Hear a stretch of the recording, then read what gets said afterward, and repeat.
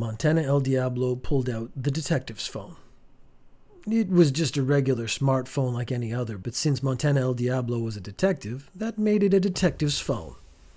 Montana El Diablo saw that there were many unread messages from a variety of hot ladies who were vying for Montana El Diablo's attention. A broad enough range that one would appeal to you so as to ensure marketing materials would have the broadest base appeal among 18 to 25-year-old men, those dumb, hormonal, easily manipulated pieces of shit.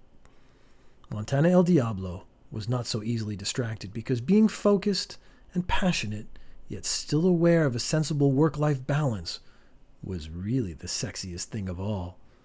Montana El Diablo opened a browser, which lacks a product name since branding and product placement opportunities are being kept for a potential sequel. Do you want to be the official browser of Montana El Diablo, or license a likeness for marketing opportunities, perhaps a kid's meal at a fast casual dining experience? Contact chunkmcbeefchest@gmail.com for a press package.